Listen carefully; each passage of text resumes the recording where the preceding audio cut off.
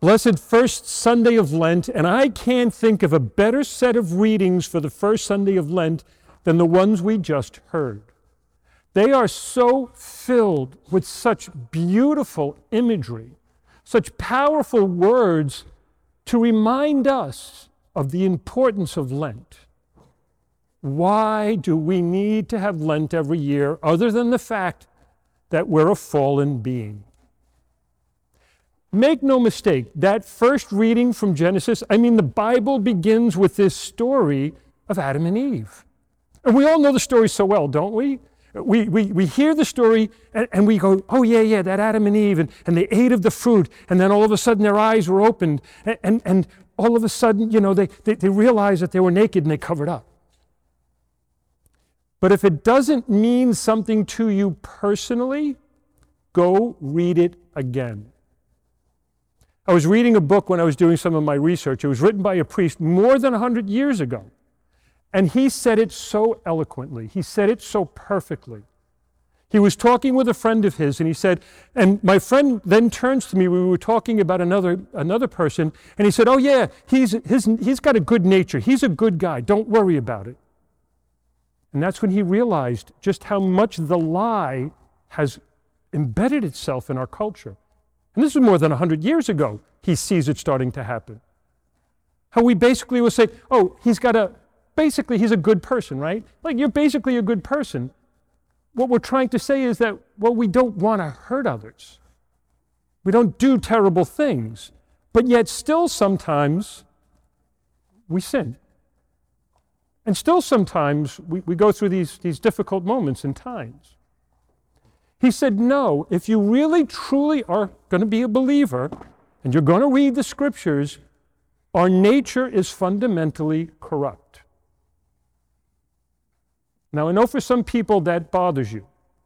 The human nature was corrupted, and we just heard how it happened. Adam and Eve were the first to sin, and since then, transmitted in our nature as human beings is this concupiscence, this corruption. And so we see ourselves, and we have to see ourselves through the lens of that corruption, because if we don't, sin runs rampant. And so yes, we are fundamentally, at our core, corrupt. Can you accept that? Because if you're having a hard time with that, the rest of what I'm going to say is really going to be difficult to hear. We have to start there. And generation after generation after generation. If you want proof of human corruption, read any newspaper on any given day. What is highlighted in every headline? Another corrupted human nature left unchecked did corrupted things. We call them sins. We read about drugs and alcohol and guns and killing and murder and theft and all of these horrific things, and we all say, well, you know what? Let's just pass another law and that will fix it. Have any of the laws we've passed stopped drunk driving? Have any of the laws we've passed stopped the corrupt human heart from taking drugs, from doing some of the things that they do? Pass all the laws you want. But if you leave one part of the equation out, which is that our nature is fundamentally corrupt, then you will never find the solution. And so, St. Paul, in his letter to the Romans, if there is any better piece of writing that St. Paul did, it doesn't get any better than what we just heard. Now, I'm sure all of you remember exactly what Paul just said, right? Because we Catholics are so attuned when we listen to the scriptures to say, oh yeah, I got that. That was great, wasn't it? St. Paul just pointed out all of salvation history.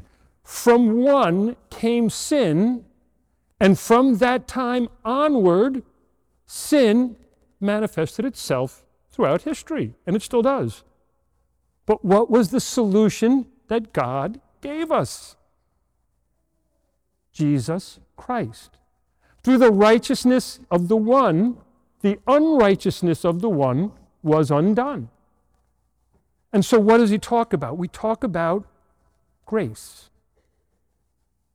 Grace. Grace is a miraculous power that heals our souls, that removes the corruption that we have inherited. It removes the corruption. You know, every now and then something happens. This morning I was listening to my Catechism in the Year with Father Mike Schmitz, and it's a great. If you haven't started it, start it. But today's matches perfectly with today's readings. The section he did from the Catechism was exactly this. He was talking about the fall of one and the reparation by the other. And so without the grace of Christ, we're stuck. We will continue along the wrong path. But with the grace of Christ, we are transformed. We are healed. We are corrected. And isn't that what we want? See, when we say somebody's basically a good person, what we mean is the grace of Christ can be an active principle in that person to transform their corruption into virtue, to go from the sinfulness to the beauty of God's creation as we were in the beginning. It doesn't get any better than this.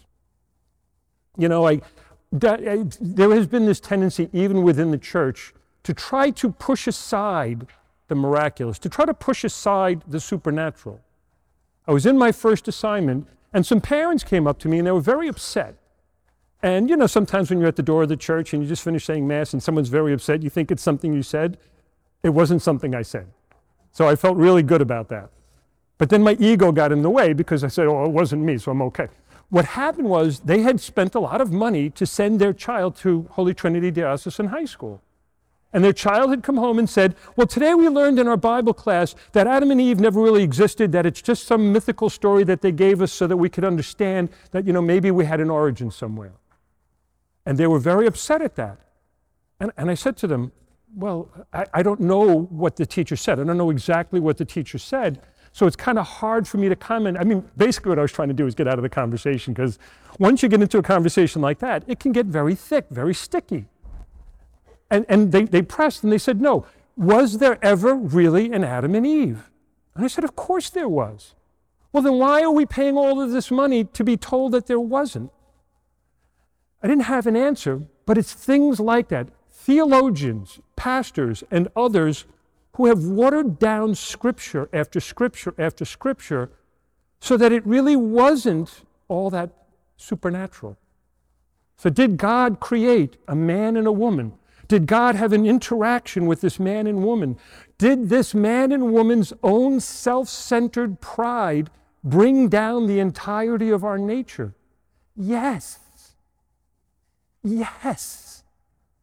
And that's why in a couple of weeks, we are going to sing those words during the Exultet. O necessary sin, O happy fault, that gave us so great a Savior. Boom! That's it right there. Of course there was a first sin. Of course there was an original sin. Otherwise, what are you sitting here for? Why did you come today? What are you looking for? To just check another box on your list? To just get away with it? To just say, oh yeah, I went, therefore I'm good. I'm basically good because I went to church today, so therefore I get into heaven. Oh, necessary fault. No, I'm a sinner. As I said on Ash Wednesday, I admit it. Until I can admit I have a corrupted nature, I can't pursue the solution. Jesus really is the one. He really is. You know, I was on a pilgrimage in Egypt, and it was a lovely pilgrimage. I mean, if you've never been, like people speak of the Holy Land and they think of Israel. Israel's the promised land. The Holy Land includes all of the Jordan and Egypt where the people wandered all those years and all of those great miracles took place. The parting of the Red Sea, the striking of the rock and water came out, the feeding with manna, all of these tremendous miracles. And as we're going through these deserts and as we're looking at these different things and I'm reading different passages and I actually said, like, could you imagine the parting of the Red Sea? And there you are, and suddenly it opens up and you can walk right through to the other side. And this woman, and I remember she was from California. I don't know why that part stuck in my head. Maybe there's something about it. This woman from California says, oh, no, that's not what happened. I said, what? She goes, that's not what happened. Just there was a good wind blowing that night and it dried up the seabed.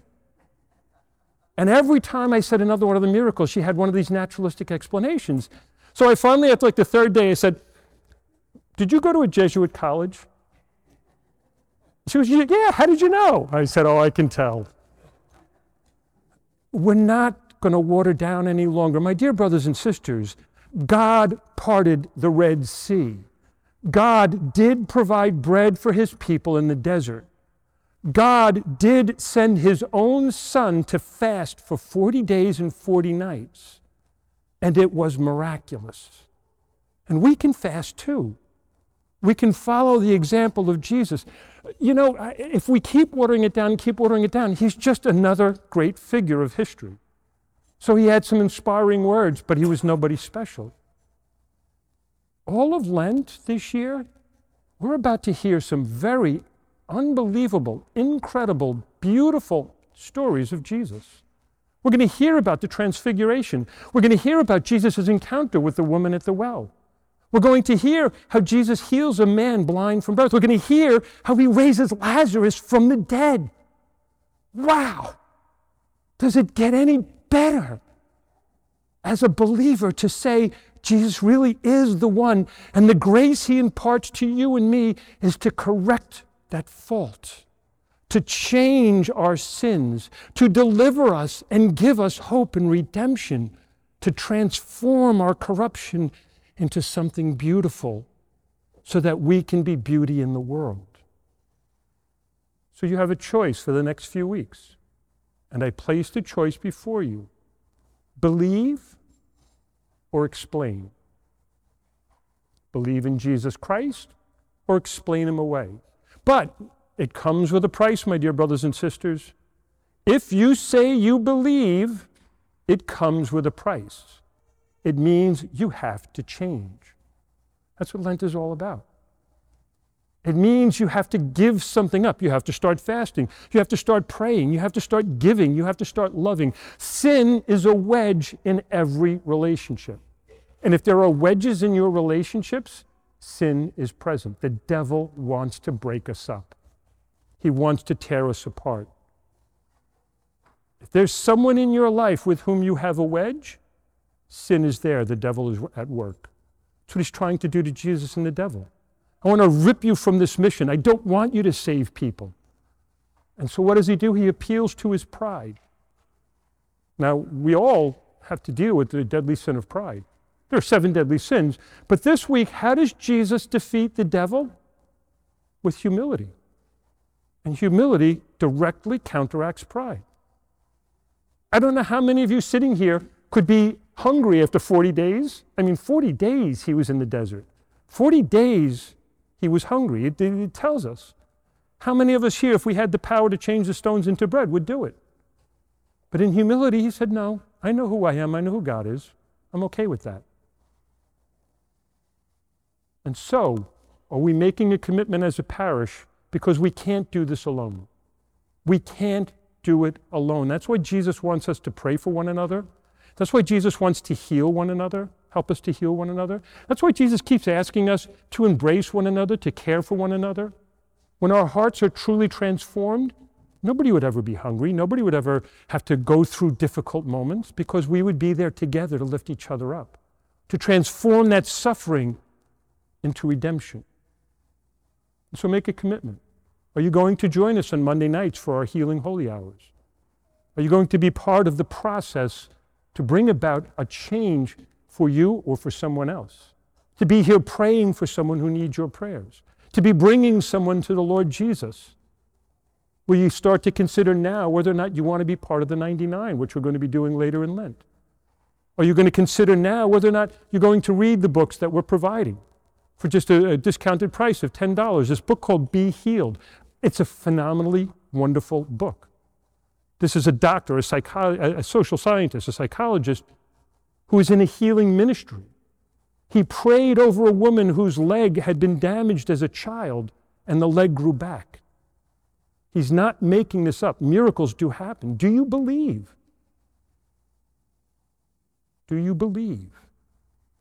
Jesus really is the one. And if you really believe, something's got to change, because the way we're going today is in the opposite direction. Let's get back to that wonder and awe. Let's get back to that reality that Jesus isn't kidding. He's not a joke. He's not just another mythical figure. He is the Lord, the Savior, the healer of all souls, the imparter of grace, the giver of divine love for you and for me, so that we can rip out every wedge that has been driven between us and anybody else, including God. And so I ask you, my dear brothers and sisters, join me this Lent. Join us all. Come together.